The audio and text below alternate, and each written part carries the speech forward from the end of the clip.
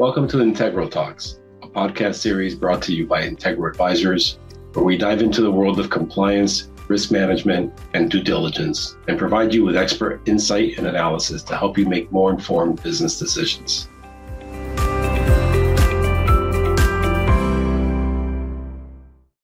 Hello and welcome to Integral Talks, a brand new podcast by Integral Advisors that delivers fresh, smart, and engaging conversations with leaders and stakeholders in and around what seems to be the most thankless role in the business world today, and that is risk and compliance. My name is Alberto de la Portilla, and I'm the CEO and founder of Integral Advisors. And today we have invited a very special guest. Michelle Caputi serves as Strategic Alliances Manager for Banco Industrial, the top performing bank operating in Guatemala today, and one of the largest institutions in Central America. He's been in banking for more than 25 years and prides himself a promoter of disruptive thinking and financial information. And that is why we invited him today to talk about a topic that is near and dear to his heart and a topic that is shaking up the financial world, and that is Fintech. Hello, Michelle. How are you today? Hello, Alberto. Thank you very much. Thank you for the invitation. And first of all, I want to congratulate you for the initiative of Integra Talks. It's an open space to talk about the new industry, the beginnings, and also to remember all the knowledge that we gathered in the last years.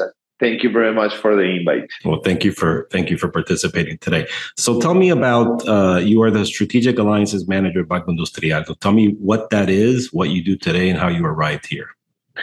Well, Alberto, right now my position, the name is something that we invented in 1 minute with my boss right now. But right now I'm working with Banco Industrial in a confidential project, but basically the Banco Industrial right now it's focusing to get in those spaces that they are not right now. We are leaders in consumer banking, in the affluent and emerging affluent. We are leaders in the corporate banking. We are leaders in entrepreneur banking.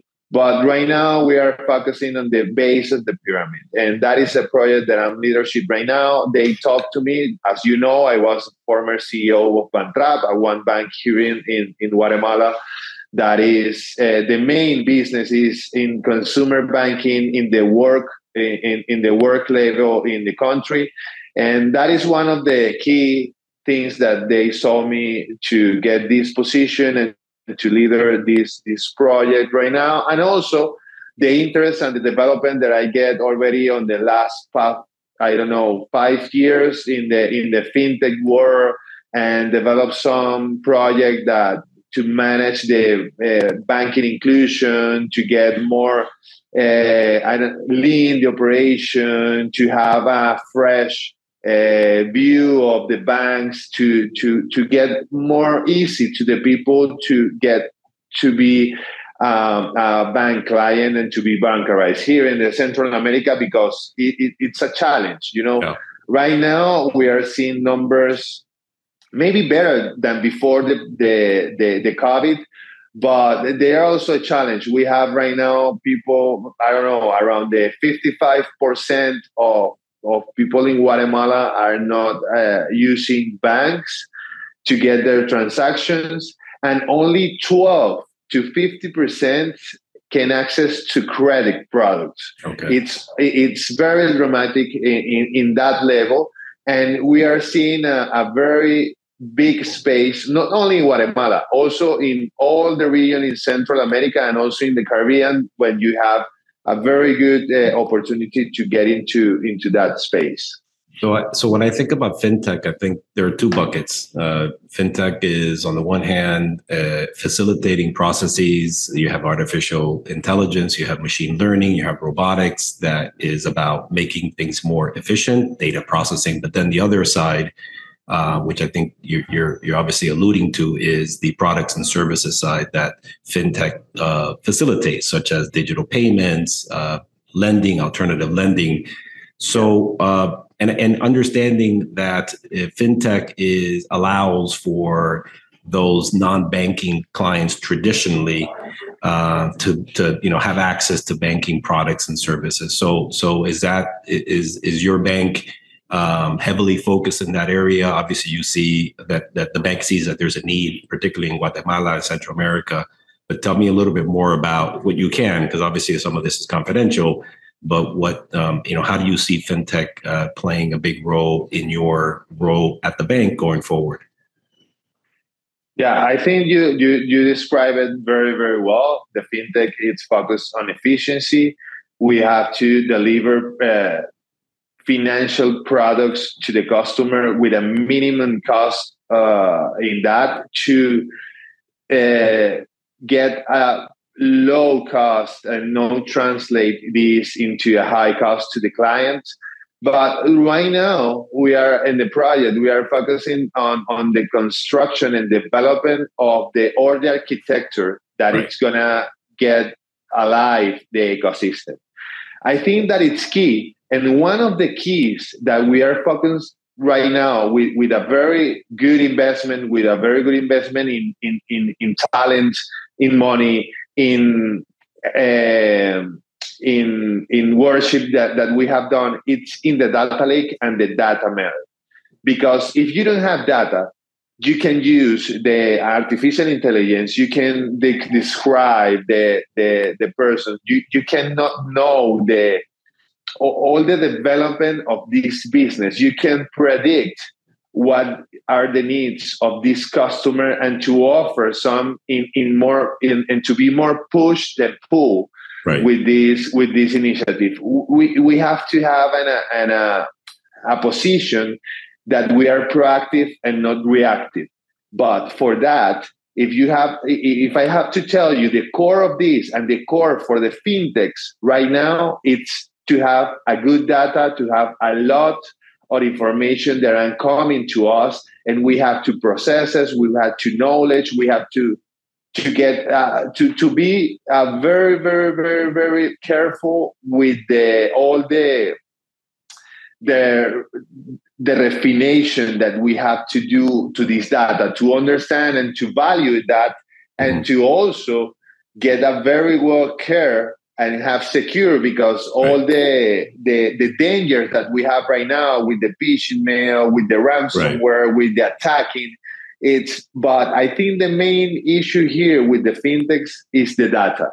Yeah, and I think you're seeing, at least on the regulatory side in the United States and other countries, where the regulations that are being created and pushed out to the industry by government is around cybersecurity and protecting the data, protecting identity, to making sure that none of that is a threat to the consumer, and particularly when the consumer is providing information that is private to the institutions.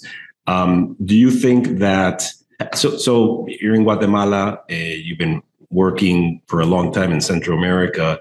What's been the reception in terms of fintech? I understand Guatemala has a younger demographic that is very active and entrepreneurial, perhaps versus other countries, neighboring countries. What has been the response? What has been the reaction of the demographics and the community of potential consumers to just in matter of numbers, just Guatemala has 15 millions of persons right now living in Guatemala. Also, we have 3 millions of persons living abroad Guatemala. But right now in Guatemala, we have around 22 millions of cellular phones, all of them intelligent phones right now. And that is a huge opportunity to be in the phones of this person. But it's a huge challenge to motivate this potential customer to download a new application, to use a new application. And that it's a huge challenge that we have to perform the best of the best in UX UI, to design from bottom up, listening the customer, giving all this information and translate to a very good experience ad hoc to your focus of your business. Because it's different if you are developing, I don't know, wealth management industry with application like Robinhood. It's different that you are develop a wallet or you are developing, I don't know, a delivery app. Mm-hmm. And that is the difference, that you have to know which one it's going to be your target customer.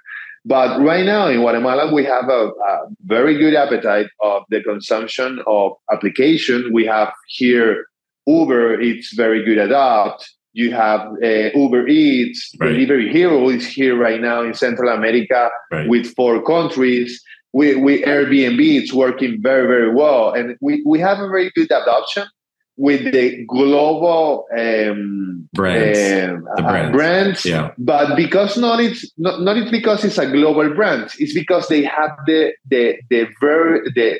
very good UX that it's adapt to everybody. And that is one of the challenges that we have here in Central America, that the fintechs or the techs that it's born in Central America, we have to evolve very fast. That is one of the challenges that we have right now, because I saw a different techs in a different industry here born in Central America. And one of the things is they can get the velocity of the capacity to evolve very fast that the clients are demanding. They born and they get like in a perfect line. They don't evolve in a new, I don't know, products, new UX UI changes, evolution, security, and the person wants something that evolves, and that is one of the secrets of, I don't know, Facebook, Google, TikTok. You know, we can name everyone's that constantly they are evolving, they are improvement, they are listening to their customer, they are getting more gadgets, they are getting more information. That is one of the key things that we have to learn or to adopt here in Central America. And that it's also, in the other hand, gather or linked to the investment.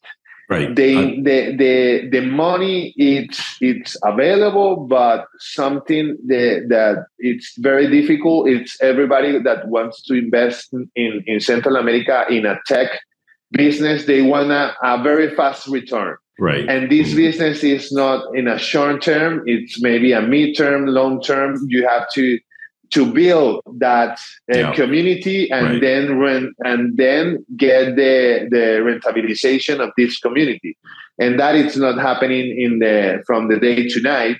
And also because we are very small countries with a very different characteristics. You know, if you summarize all Central America, it's around, I don't know, 100 million person. You have that in I don't know, the US is 4x, 6x. If you are in Colombia, you have maybe, I don't know, 60 million person. It's different scale that you have in other countries. And that is one of the key challenges that we have to confront here with the tech industry and also with the fintechs. Yeah, no, it's interesting. I was going to ask you, how do those local fintechs in Central America or Latin America narrow that gap? Is it okay? On the one hand, it sounds like you're saying that they need more capital, they need more investment capital, but the capital has to be tied to a long game. You know, it can't be a short turnaround, and that's a challenge when you're trying to get capital from the United States, where everybody's trying to invest in startups to make the quick buck.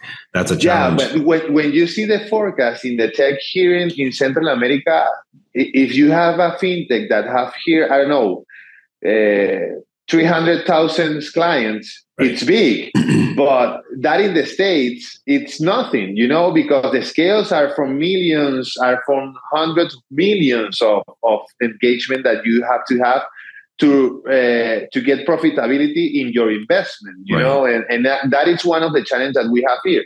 Also, in the other hand, we have more ecosystem because we all the development and the access that we have to the cloud, that it's get cheaper to get access to the development with the post-COVID, the talent acquisition that we can get. It's maybe more global because I have people that is working from Argentina, from Colombia, and for me it's that better and cheaper because I don't have to spend a lot of money to find one person between. I can go to the world and ask who have these skills, and I can work with them remotely, 100%. And that is one of the advantage that we have at this point. And also it's because post-pandemic, because we learn to work on the distance, we learn how to secure all the information working remotely. And that is one of the key things that we have right now and gave it to us the opportunity to grow a little bit faster than we are doing it before COVID. Right. So some of the companies that are succeeding in that you're familiar with, what is? Can you name some of the fintechs?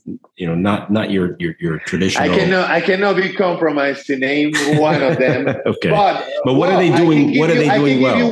I can give you one name. One of them is, I think, that the last mile fintechs are doing very well in Central America because it's a very good service with a very good space.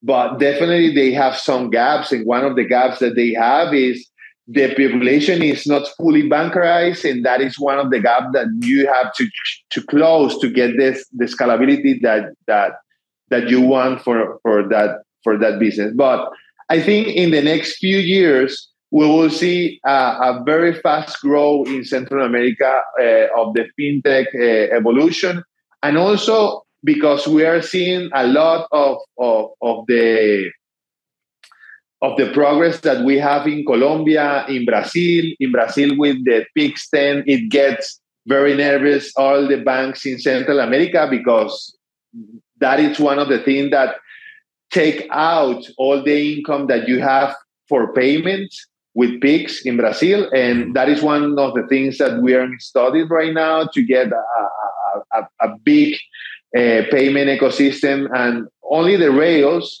and the customer, they're gonna choose their institution or the tech that they use because the UX UI, the security, and the experience that they have. Yeah, and in terms of regulation in Guatemala or in Central America, Latin America, let's say in general, what are you seeing governments? It's very different when you go to country because you have maybe El Salvador that is right now adopting the Bitcoin like a few years ago. Right. And Guatemala, I don't know, 2 years ago, it get up some evolve in the KYC thing, in the opening fully digital accounts. And you have very asymmetric region in that point. But one of the things that I think we have to do all across the world, not only in Central America, it's to get more involved in the evolution of the compliance office role in the bank. Right. We have to get involved in get better data, to get better understanding of the data, and to get better processing on the data. Like we talk sometimes offline, the thing of the scoring of the client. We right now have a lot of information of some of our clients. We can predict some risk on them, not to be better for credit or bad for credit. If this person have potentially gonna breach a KYC or gonna have some problems on that or on whatever thing that my policy have. I think we have to evolve from the physical folder to get the KYC amplified to have more AI, and also we can talk for something that it's right now in the mind of everybody with the Chat GPT. That is the things that we have to invest in the artificial intelligence to predict that type of behavior on our customer or potential customers. Right. Yeah, I think you're certainly seeing a big push. You've seen it for the last 5 years or so in the United States with artificial intelligence being adopted by large banks and smaller banks that are using it to try to make processes of data reviews and analysis more efficient. But one of the things that I get not frustrated, but I also think about this is all the investment that we are doing in an AI in some institution or the institution that already taken in the early days. It's for the business. How can I don't know, develop better processes to the client? How can I develop? But no one is also looking or taking around to the compliance office that it's very expensive, you know, and in some cases they take a lot of time to take some decision. And that is one of the biggest friction that we have with the clients and to acquire new clients and to develop growing with these clients. And I think that it's a very big chapter that we have to focus on that. We as me as a former risk manager, I think it's one of the things that I push more is to have a very good data that can predict these behaviors on our customer, and we can grow very fast and to get a less or zero friction with our clients. Because it's not something, it's very difficult to get more information about the client, to take a phone call with them, to give a message or something, to give more information about any of their transaction, if I can predict that in a very good level, in a very good level of confidence. Right. I think AI is headed in that direction. I mean, I think AI and machine learning is still in the infant stage, and the implementation of those technologies is still in the very early stages.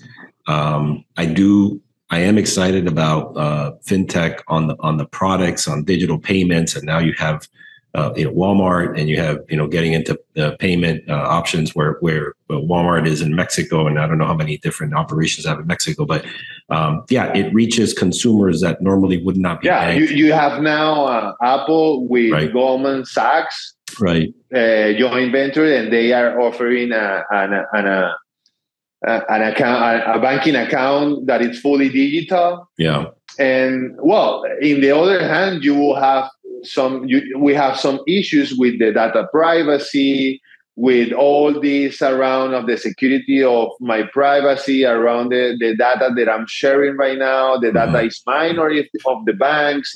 We have in Europe, we have some very, very hard regulation around the data, because they told the data it's proprietary of the person, and if the person wants to share the data of the bank to other institutions, you have to do it. We don't have right now these in America, but I think it's going to be more pressure on that with all these AI, machine learning, more legislation around the data issues or the attacking of lost data and around all of that. Because it's like I told, I don't know, many years ago, it's the new oil, it's the new gold. The gold, yeah. That's a good point. I also think what's happening now with at least in the United States, we're very reactive, and the government is very reactive. So now you have Silicon Valley Bank that collapsed a few weeks ago, which was heavily invested in fintech startups, because they were basically the bank for the VC firms that were investing in those startups. And so now there's this big push to regulate and improve examination practices and improve regulations around that. If I can give you my opinion, Alberto, please. I think the issue with the Silicon Valley Bank and other things also is a very bad problem that we have with all the supervisors and regulators. Right. You cannot have that happen in the moment that we are sharing information every month, every day, daily. As a bank regulated, you have to do that. Right. And how nobody can manage the cash flow and all the position that this bank have are very risky, and get the hand up and say, hey guys, we have to manage this. You cannot go to the market. We have to rebalance your balance sheet. O sea, right now we can't, we don't have to talk about this. I think it's something that it's not the thing is not to say the problem is the fintech. The problem is that you are investing in a some volatile ecosystem. No, the problem is the regulator doesn't make the work right, because they are there for that. I agree with you. And I think I don't think necessarily fintechs are being blamed, at least from the industry perspective. But I think government will overreact, and I think there's a lot of finger pointing at who did what wrong. There will be hiccups along the way. This is a journey that fintechs are engaging in, and this is gonna happen. There will be other hiccups that will challenge the industry and challenge the perspective of financial technologies. You have a lot of issues related to cryptocurrencies, with issues with FTX and other exchanges and other companies that have received some bad press. Maybe you can understand that because they are an industry that is not regulated. Correct. And that is a high risk. If you want to go to the crypto, you're gonna be not regulated. Right. And it's other for now. The other point of view. For now, because that's changing. For now, and it's going to change, and it's going to change very fast in the next few years. Right. But also, as a human, we have to have the liberty to invest whatever I want. And you have to have all the facts to develop your own criteria to do that. But IFX, it's not regulated, but Silicon Valley Bank is regulated, and it happened all the same. Right. And how we can guarantee to the customer that the banks are the more secure institution to have your money and to administrate your money. Right. That is one of the things that is putting pressure to us to tell our customers, hey, we are administrating our bank very well. We are a very solid institution with a very good financials. You can dream with your ship every night, because we're gonna have this type of issues. So it sounds like there was an effect even in your country where you sit on the Silicon Valley Bank of a financial institution that really, it seems like it was an isolated incident. There wasn't an entire, there was no collapse of the financial, although there were people. No, but you felt the effect in Guatemala. Yeah. Yeah. We get some we get some heat there, because the big customers or the public opinions begin to say, well, if in the US the banking are collapsing, what do you can expect from Guatemala and other countries in Central America that the regulators and the politicians, better don't talk about that. And what do you tell the customer? What do you tell the customer in that? No, you have to. We tell the customer we are a very solid institution. You can see our financial because we are public and we do it all the time. You can see all the investment that we have. We have all the regulators. We work very close with the regulator to get through a very solid institutional message to the persons and to the population to be in a very safe place with their money in our banks, because we have a very healthy financial systems. Right. But we get some hit. Yeah. Definitely. Yeah. Well, I think we